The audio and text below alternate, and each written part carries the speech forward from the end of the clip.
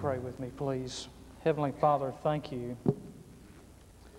And because of the Holy Spirit dwelling within us, that each of us has the capacity and the ability and the responsibility to allow you to shine through us. Forgive us, Father, when our own light and our own will shines forth more than yours does.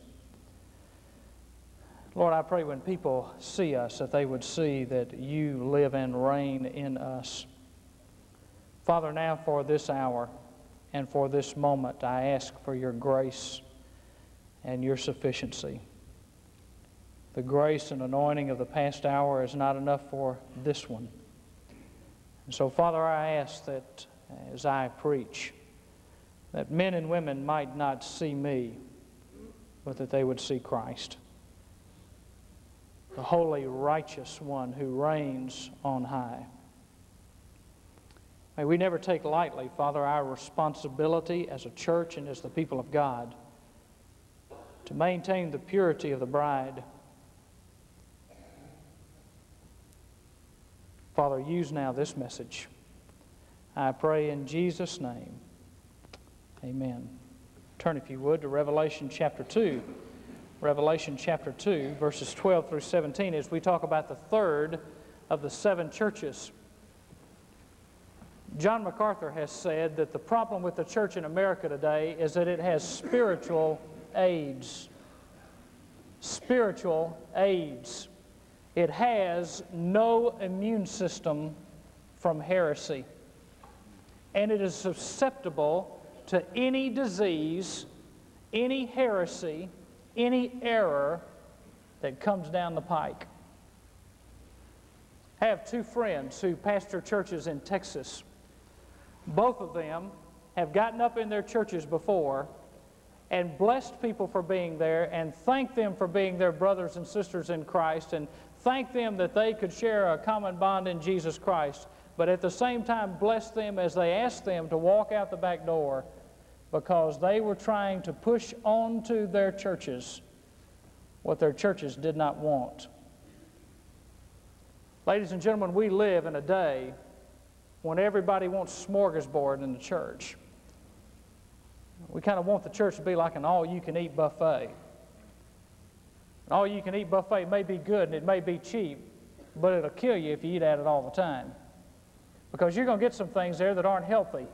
Certainly don't contribute to a well-balanced body and won't contribute to a well-balanced physical body. And there are things that you can just throw into the church that won't contribute to the church being well-balanced spiritually. Stand, if you would, in Revelation chapter 2, verse 12. And the angel of the church in Pergamum write. The angel, you remember, is the pastor, the messenger, the elder of the church. The one who has the sharp two-edged sword says this, I know where you dwell, where Satan's throne is, and you hold fast my name, and did not deny my faith, even in the days of Antipas, my witness, my faithful one, who was killed among you where Satan dwells. But I have a few things against you, because you have there some who hold the teaching of Balaam, who kept teaching Balak to put a stumbling block before the sons of Israel, to eat things sacrificed to idols, and to commit acts of immorality. Thus you also have some who in the same way hold the teaching of the Nicolaitans. Repent therefore, or else I am coming to you quickly, and I will make war against them with the sword of my mouth. Notice that is the second time he has talked about the sword. He who has an ear to hear, let him hear what the Spirit says to the churches. To him who overcomes, to him I will give some of the hidden manna, and I will give him a white stone and a new name written on the stone which no one knows but he who receives it. Now look over, if you would, at verse 16 of chapter 1. For the correspondent identifies himself as the one with the sharp two-edged sword twice in chapter 2 to Pergamus. But he says in chapter 1, verse 16, and in his right hand he held 7 stars, and out of his mouth came a sharp two-edged sword. You may be seated. The correspondent writes to the church, and he identifies himself as the one who has the sharp two-edged sword. The two-edged sword was a symbol of highest and absolute authority. It was a symbol of a sovereign, of one who ruled, of one who had the right to life and death. It was the symbol at that time of the Roman proconsul. In his hand he held a sharp, two-edged sword. Jesus says, I know where you dwell, and I write to you as one who has a sharp, two-edged sword. I hold ultimate authority. It may look like Satan's throne is there. It may look like Satan is dwelling there, but I hold the absolute, ultimate authority in my hand, and it comes out of my mouth. Hebrews 4:12 says, the Word of God is quick and powerful, sharper than a two-edged sword. Jesus said, I am that two-edged sword. I'm the one that can cut through all the things and all the isms and everything else. I'm the one that can cut through and tell you no matter what it looks like on the surface, I'm the one that's in control. He writes to a church that is in the middle of where Satan dwells. The word Pergamus or Pergamum means marriage. This church had a mixed marriage. Now, one of the things you need to understand about what's happening in our culture and in our society today is that we've got a lot of churches with mixed marriages theologically. Got a little hodgepodge of this and a little group of that and a little salted in over here and 2 teaspoons of this doctrine and 5 cups of this theology over here, and they kind of throw it all together and think that they're going to have a church that has harmony. It'll never work. Never work. There's a particular couple that hosts a religious broadcast. I won't name their name, but she wears a big bow in the back of her hair. And I've watched them on one night have Dr. D. James Kennedy, who's a Presbyterian, on the next night have Richard Jackson, who's a Southern Baptist, and on the next night have Oral Roberts, who's a charismatic, and agree with all 3 of them. Folks, you can't do that. You can't sit there and just have nodding approval to everything. You know, that's convenience theology. You know, it's kind of like, let's get up and you go to a restaurant and they say, our special for the day is black bean soup. Well, their special for the day is whoever the theologian is sitting on their platform, then they go with that. Folks, you don't know what you believe, why you believe, and who you believe, you're going to be in a mess. An absolute mess. And we have a problem with the church at Pergamus that they had no discipline. They did not hold to the basic tenets of the faith. They allowed every little thing to come creeping in. This city is an interesting city. In fact, an ancient saying said, anytime any strange teaching came down the road, it ultimately ended up in Pergamus. Kind of like some churches I know. Somebody comes up with a strange teaching, a weird idea, a little slant to the truth, which there are no slants to the truth, but they come up with a new idea, a new revelation, a new this and new that, and they always have a way of finding their place in a vibrant church to become like a serpent. Pergamus was a city that had a library that had 200,000 volumes in it, second only to the library in Alexandria. In 29 BC, the temple to Caesar was built there. The first temple for Caesar was built there. The city was founded in 700 BC by the son of Hercules. The temple of Zeus was there, one of the 7 wonders of the world. The temple to the god of healing was there. And the insignia for the god of healing was a staff with a snake wrapped around it, a serpent, which Scripture identifies so many times. The serpent is identified with Satan. And this god of healing, they used snakes a lot in their healing services, and the priest would let them barter for how much they were willing to pay to be healed. And then many times they would put a sick person in a room full of snakes, and if the snakes bit them and they didn't die, they'd be healed. Interesting place. He says that Pergamus was where Satan's throne was. Parchment was developed in Pergamum. A lot of things about that have great historical significance, but Jesus identifies it as the place where Satan's throne is. They have lived in Satan's throne, right in the back seat of Satan's throne. Now, there are several different ideas about why he uses those terms. One is the temple of Zeus resembled a throne. It sat on a high hill, and you could see it from 20 miles away. The other is that on the coins of the city, on one side of the coin was a coiled snake, and on the other side of the coin was an insignia of the Roman emperor with a Nazi-type salute, which in those days, as it was in Nazi Germany, a symbol of adoration and worship and of giving yourself to that person. He says that Satan dwells there, and you have found yourself there. And he says to this church, I know where you live. One thing about the Lord, folks, He always recognizes our circumstances. And you may look around and think, nobody in this room understands my circumstances. Nobody in this room understands what I'm going through. Jesus knows exactly where you live. He never forgets your address. He never goes without knowing about your problems and your needs and your hurts. And He says to this church right in the middle of Satan's throne, a church that we don't know who started it, we don't know how it started, we only know about one member, and that's Antipas, who was boiled in oil. He says to this church, I know right where you are. Now, it's got to be encouraging when the Lord Jesus says to you, I know where you are. Because there are times when we think He doesn't, but He says, I know where you are. And He comes to them and gives them a commendation in verse 13. Because He recognizes in verse 13 their consistency. He recognizes their consistency. They are face to face with the enemy, and He says, you've held fast to my name. You've held fast to my name. The name of God implies the character of God, the nature of God, who He is, what He's all about. Jesus says you have been loyal, you have held fast, you have stood your ground with my name, with my character. Remember those old cigarette commercials in the 60s, or the guy always come in, or the lady always came on, they had a black eye, said, I'd rather fight than switch? So that's kind of the testimony of this church, you would think, by Jesus saying this. You see, the testimony of the church really was like the testimony of many churches today. They'd rather switch than fight. He said, not only you have held fast to my name, but that you did not renounce my faith. You did not renounce my faith. Now, here's a church who held fast to the name and the character of God. They didn't renounce the faith. They didn't back up on the gospel. They didn't quit sharing their faith. In the middle of where Satan dwells, here's a church growing, vibrant, holding on, standing fast, holding on to the name of God. And a church can hold fast to the name of God and hold fast to the faith in God and still need revival. This church needed a revival. Now, why did it need a revival? Because Jesus gives it a word of condemnation in verses 14 and 15. Look at those verses if you would. Verses 14 and 15, He talks about two things. He talks about the teachings of Balaam, and He talks about the teachings of the Nicolaitans.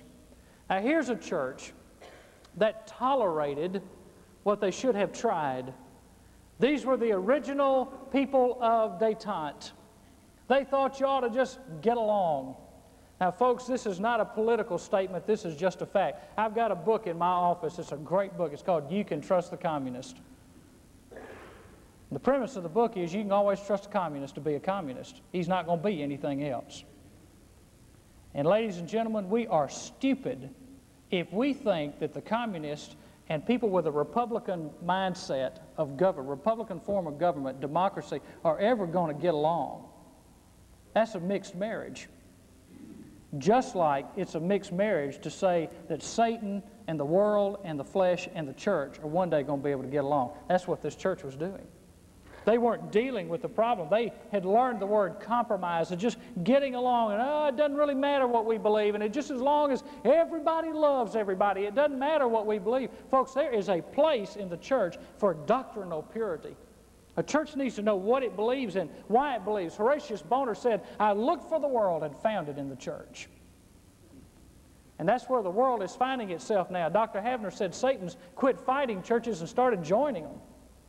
The teachings of Balaam are mentioned in Numbers chapter 22 through Numbers chapter 25. Balak, the king of Moab, hired Balaam to curse and condemn and confront the people of Israel. And because Balaam's name means Lord of the people, Balaam came to them with this great idea. He said, listen, we're the people of God, we're the chosen ones of God, and that means we can do anything we want to do. Kind of like Paul dealt with when he said that some of you are saying, let's sin so that grace may abound. We can act like we want to act. We're God's people. We're God's chosen people. He has set us aside from all others, and so we can do whatever we want to do. So the people of God mixed with Moab, and they had fornication and idolatry and immorality. Now, here's what happened. Balaam tried 3 times to curse and he couldn't do it. He tried to curse the people of God, and he couldn't do it. So he corrupted them. This is how Satan always works. If Satan cannot destroy you as a roaring lion, he will deceive you as a serpent. He will find a way to get to you. He will find a way to work on you, and if he can't get you with an out-and-out frontal assault, then he will get you by deceptiveness and by acting like a serpent. And here's what Balaam did. Balaam was a prophet for hire. Remember Richard Boone, Have Gun Will Travel? Some of you right now are singing that little theme song, Have Gun Will Travel.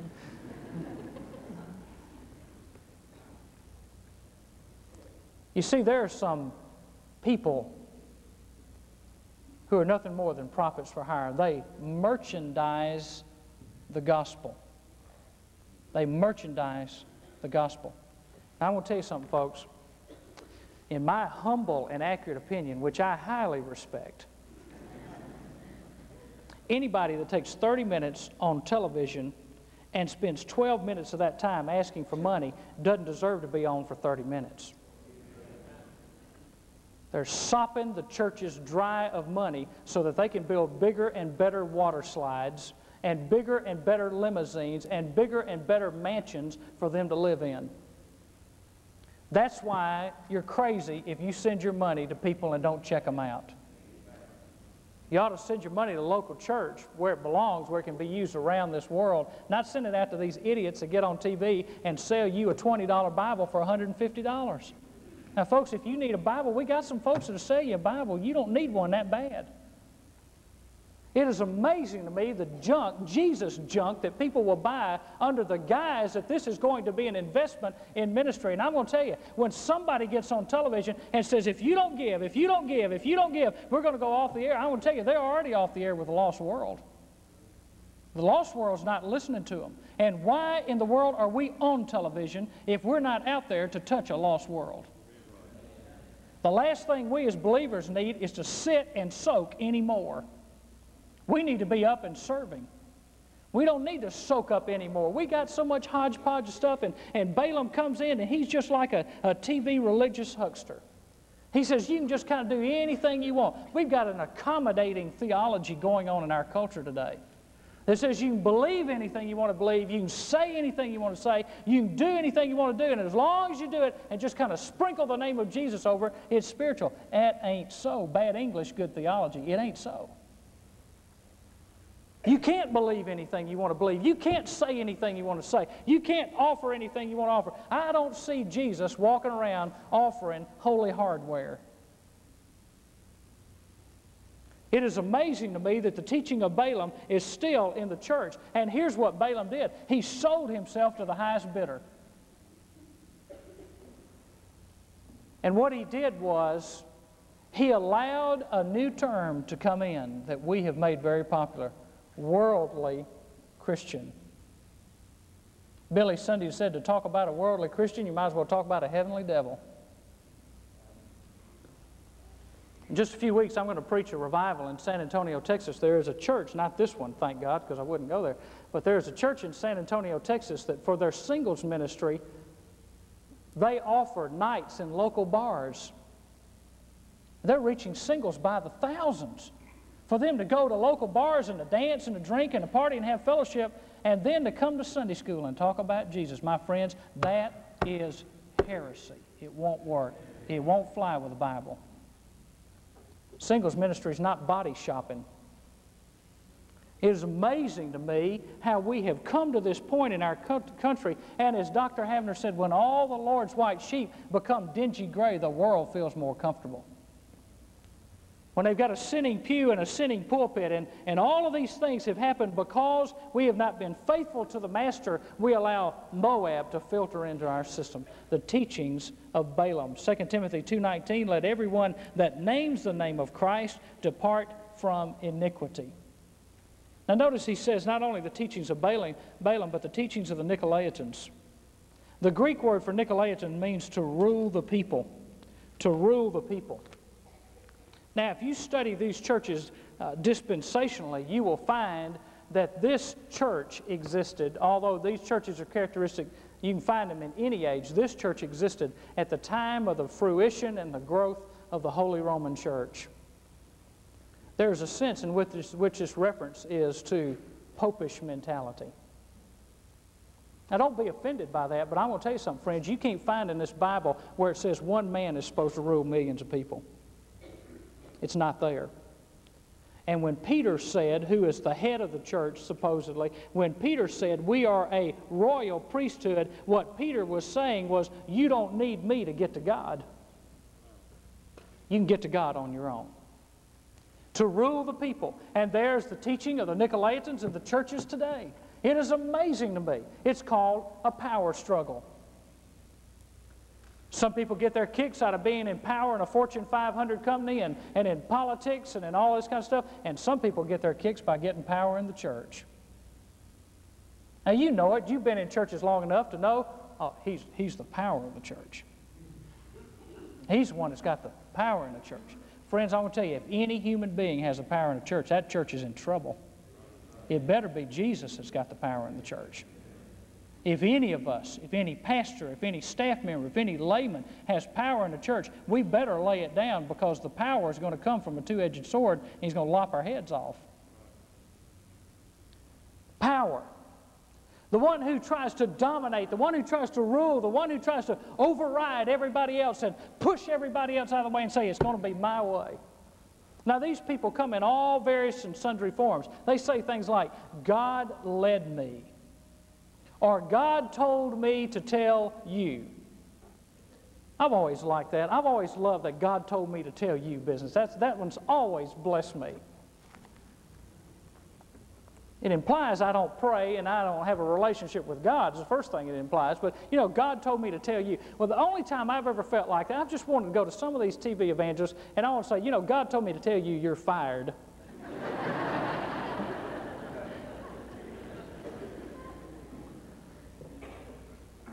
Now, here's the new twist. A word of knowledge. How many of you have heard that phrase, a word of knowledge? Got a word of knowledge. Find that phrase in the Bible. Find it in any way being used like it's being used today.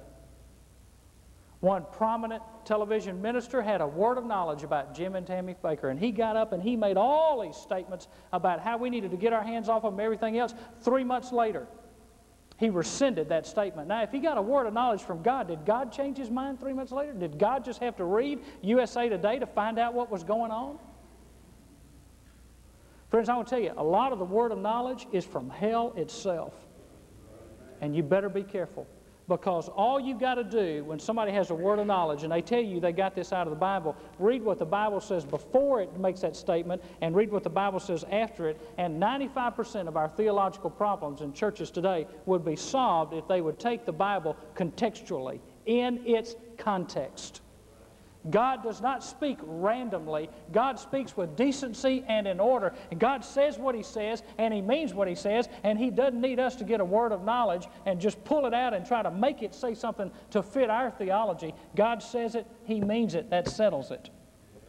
God's Word doesn't need this new aura of a word of knowledge. In fact, I'm reading a book, an interesting book, by an Assembly of God preacher who is refuting all this word of knowledge that's going through the Assemblies of God right now, because he says it is a dangerous heresy. It's interesting. To rule the people, to take control, to take charge, to take over. And these people, those who had promoted immorality and idolatry, those who had promoted power struggles within the church, Jesus comes down and He gives the church a command in verse 16, and He says, repent. He does not say repent to those who were following the teachings of Balaam. He does not say repent to those who were following the teachings of Nicholas. He says to the church, repent. Now here's what He was saying. Jesus was saying to the messenger of the church, you let those folks in, you should have never done it, you need to repent. They wouldn't have made it into the church if you hadn't let them in. So you need to repent of letting them in. It is interesting to watch the folks that will come when God starts to do something in a church. And you'll pick up all kinds of people. Most of them are just hopping from one place to the next. Folks, the church is not built on people who hop from one place to the next. The church is built on people who stick by the stuff, even when it's hard. Even when it's hard. And Jesus says to this church, repent. Why? Because they were tolerating what they should have judged. Now here's where there's an issue that faces us that is not easy for us to deal with.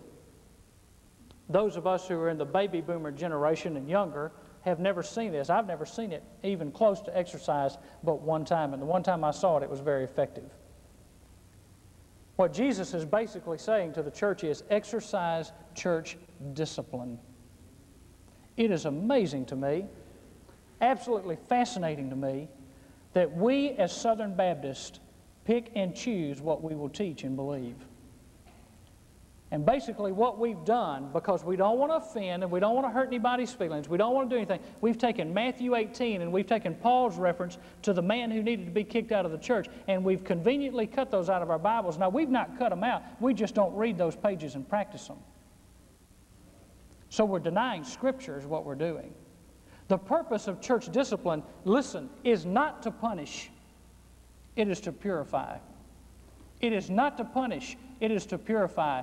It is not to come to the point of ridding the church of somebody. It is to try to reclaim, as Galatians chapter 6 verse 1 says, you who are spiritual, restore them. It is not to reclaim. It is for restoration. And it is for reclaiming them for ministry, not to rid the church of them and get them out and forget about them.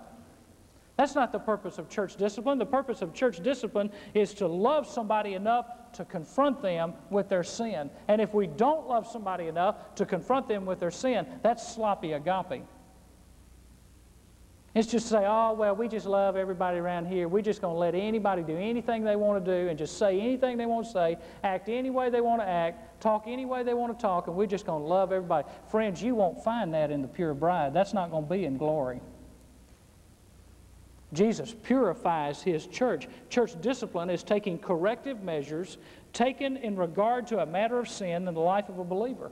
Just as evangelism is the confronting of lost people who are in bondage, church discipline is the confronting of saved people who are in bondage. All of us have the possibility of falling into sin. There is none of us that is immune from false doctrine, false teaching, error, heresy, or immorality. None of us is immune from that. And if you walk around saying, that never happened to me, my friend, you are open target for Satan to try it.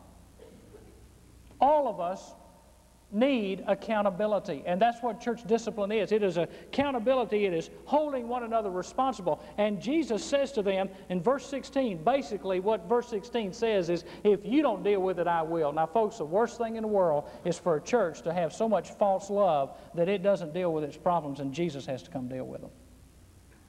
Because He identifies Himself 3 times in these first 2 chapters as the one with a sword in his mouth. I was watching a television show last night. One of the high moments of my life. Zorro was on the Family Channel. And he had this sharp 2-edged sword, and he was fighting whatever the guy's name was, the jerk that was running the city. And he takes his sword, and he's got the other guy's hand, and he takes his sword and cuts the other guy's sword in half. And as I was sitting there thinking, that's kind of the way Jesus' sword is. When He comes to deal with it, He cuts through everything. What Jesus was saying to the church is, if you don't deal with it, I will. You see, the problem is those who follow the teachings of Nicholas and those who follow the teachings of Balaam, if they are not disciplined, if they are not confronted, if they are not lovingly taken through the steps of Matthew chapter 18, they think, hey man, everything's great, no problem with me. I'm not being persecuted, I'm not being disciplined, I'm not being corrected, nobody's saying anything to me, so what I'm doing must be fine, everything's okay, and the next person they see is God. Because God comes in with a 2-edged sword. And He takes care of the problem. And Jesus said, before they have to see me, they ought to see you. And then maybe they won't have to see me so quickly. Folks, I really do believe that some people are taken home early because of disobedience and sin. And I also believe that some of them wouldn't be taken home early if the church did what it was supposed to do. We've lost some people prematurely.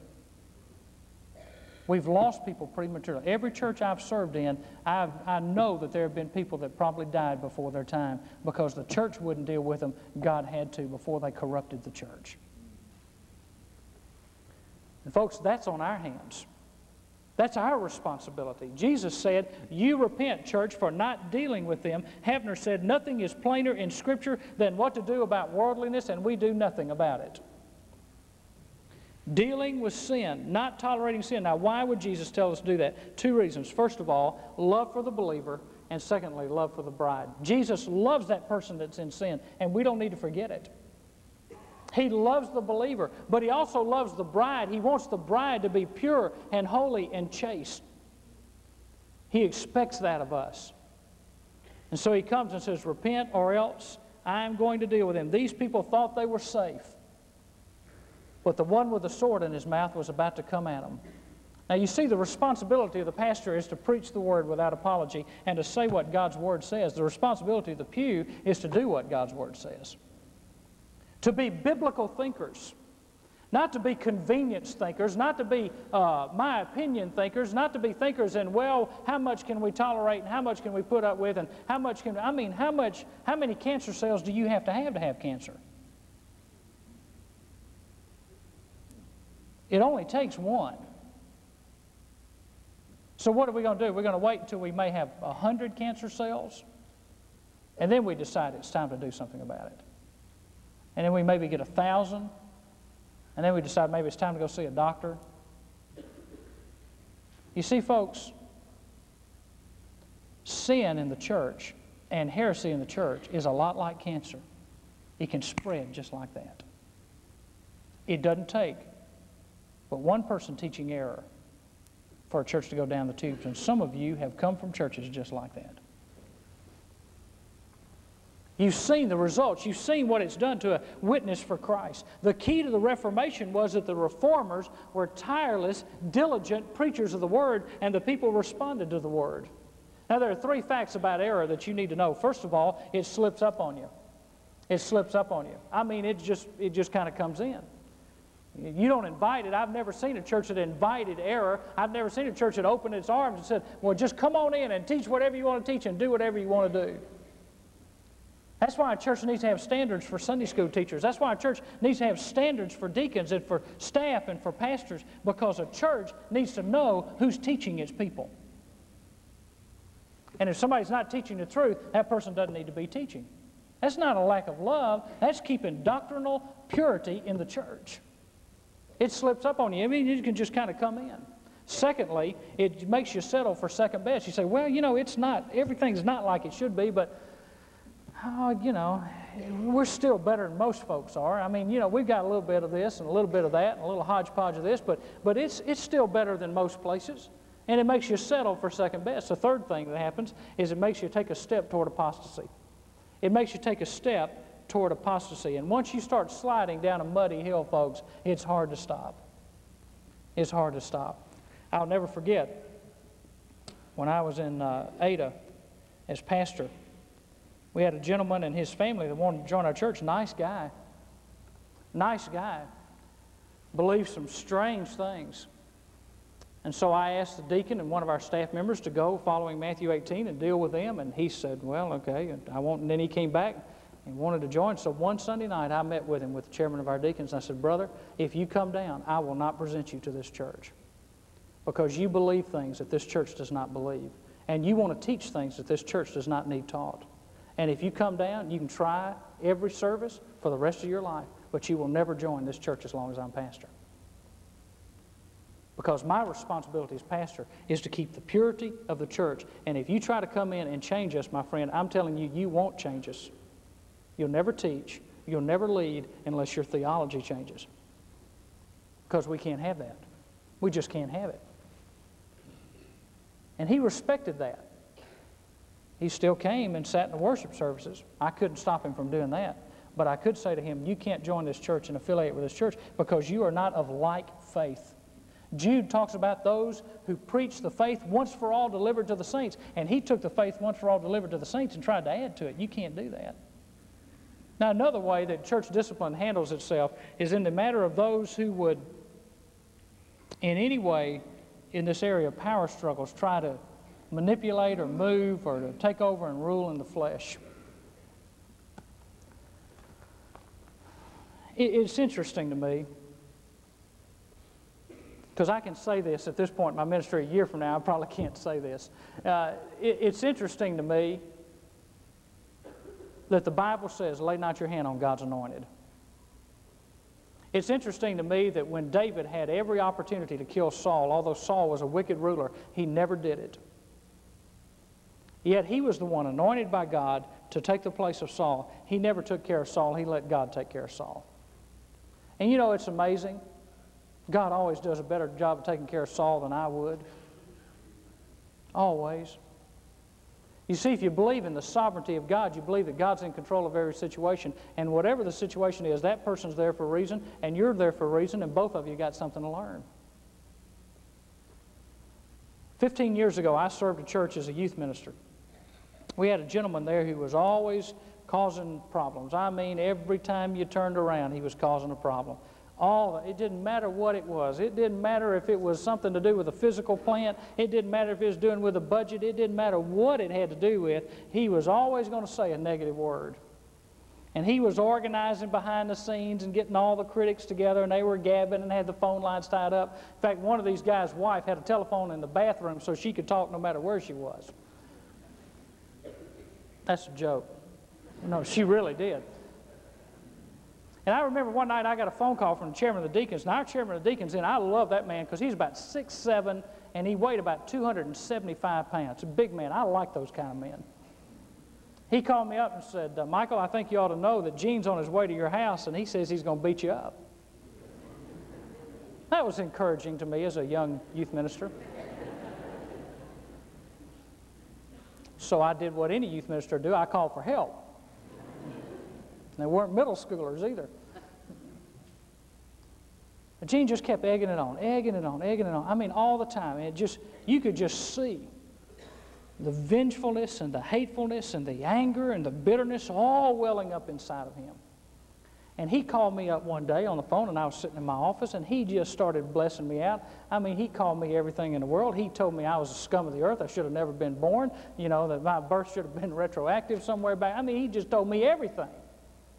And finally, in the middle of it, I just interrupted and I said, Gene, and I don't even know why, I still to this day, if I had to rethink that conversation, I would have never said this. I want you to understand, I would have never said this if I were rethinking this conversation. But in my brash youthfulness, I said, Gene, if you don't shut up and repent, brother, God's going to kill you. So I called the chairman of the deacons and took it to a couple other guys that were deacons, and I said, this guy, I mean, how much longer are we going to let this go on? You see, folks, I'm kind of an idealist. I think if the Bible says it, we ought to do it. I mean, I don't think we ought to sit around and debate about what the Bible is clear about. If Jesus says it once, it's enough to do it. If he says it twice, it's enough to do it. There's at least 3 times that he says to exercise church discipline. So we had a deacons meeting on that Sunday afternoon. The chairman of the deacons, in the middle of the meeting, we decided we would call this brother in. And so we called him in. And he sat down and he listened to the things, the charges that were being brought against him. He had been talked to privately. He had been talked to with 2 witnesses. 4 or 5 men had gone to see him. Nothing would change his mind. The last thing that was brought up were the things that I wrote down as he was talking to me, because I figured, you know, it's just me and him on this phone. So I'm going to write down what he's saying because I want to make sure I keep up with what he's accusing me of. So I wrote it down and I brought it to the deacons meeting, and the chairman of the deacons read it. And I'll never forget as Gene stood up in that meeting and he got a big old black Bible and he put it down on the podium like this and he put his hand on top of it. He said, I swear with God as my witness, 95% of what Michael Catt said is a lie. And the deacon sitting next to me, who's now a pastor in Florida, turned around and looked at me and he said, Gene just signed his death certificate. Folks, I want you to know that next week, the doctors discovered an inoperable brain tumor right at the base of the neck. They went in to operate, and as that man was being rolled into the operating room, he was cursing his pastor for everything that he stood for. At the funeral, when we were feeding the family, the sons were standing at the door to keep guard so that the pastor nor any of the staff could go in and try to minister to that family. Now, folks, I believe this with all my heart. I think Gene would still be alive today if he had repented. And I think he would also have been alive today if the church had done what they were supposed to do before he got that far. You see, I think we're partly to blame for him being dead today, because I think if we had confronted him in the early stages of his bondage, in the early stages of that stronghold, in the early stages of his rebellion, I think we could have saved him. Because I think he would have repented. Now, the counsel is very simple.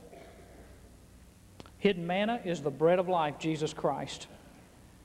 He says, take the Word and feed on it. Now, folks, what that means is simply this. Take God's Word and feed on it. There are too many of us as believers who are saying, so-and-so told me that God says. So-and-so says that God says. And if you say so-and-so says that God says long enough, then eventually you think so-and-so is God, and you start quoting him like he's God.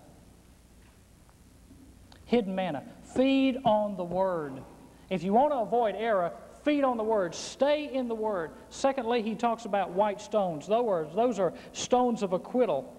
They are stones of purity. They were stones that were used to enter into a banquet hall. They are stones of justification. God washes us white. He purifies us. He justifies us. That's the result. And then the third one is he gives us a new name. He gives us a new name, a new nature, a new character.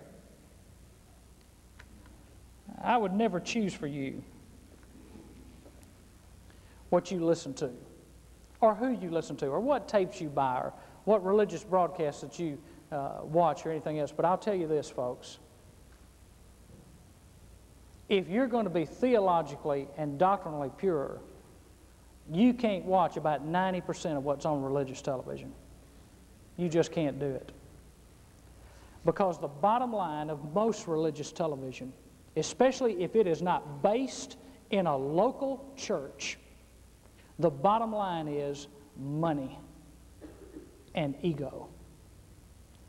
Because they're trying to build a kingdom. Folks, the Lord did not say, upon the rock of an evangelistic association or upon the rock of an organization that builds a college, I'm going to build my church.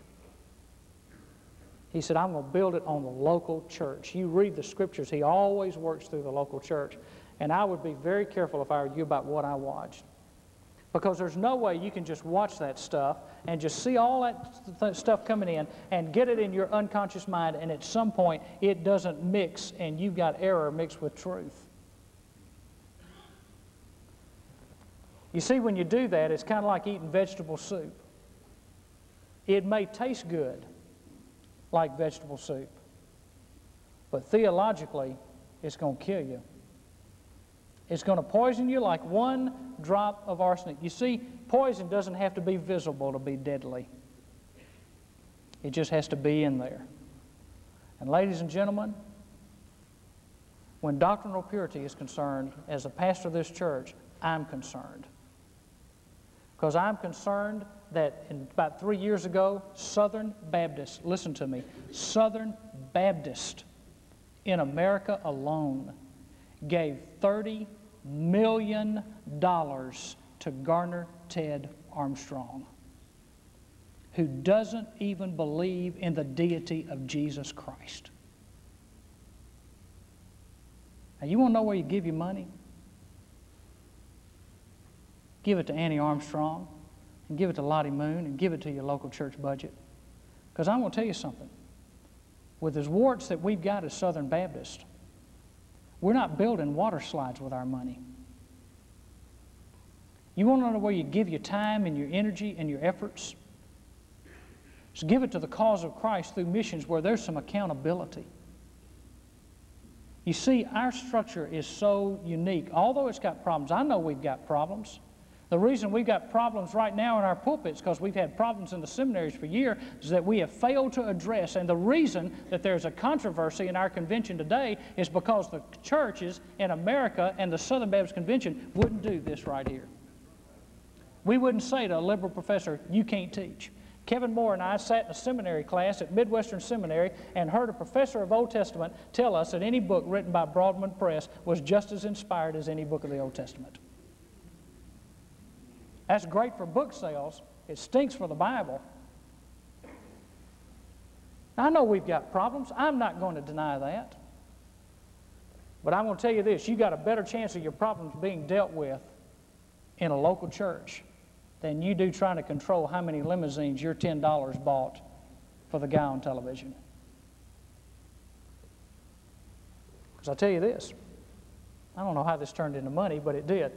I tell you this, those folks are not going to come visit you in the hospital. And they're not going to bury your loved ones.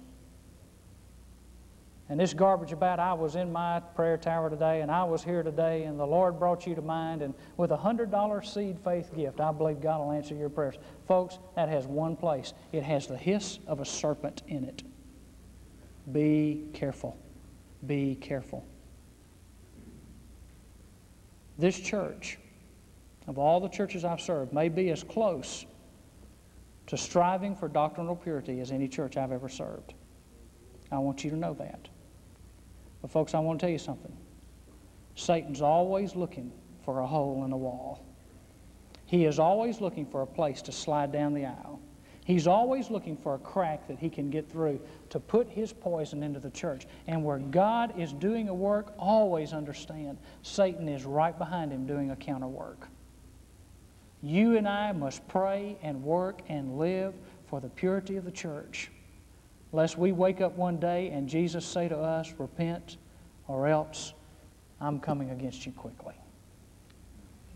He that has ears to hear, let him hear what the Spirit says to the church. Would you stand with heads bowed and eyes closed?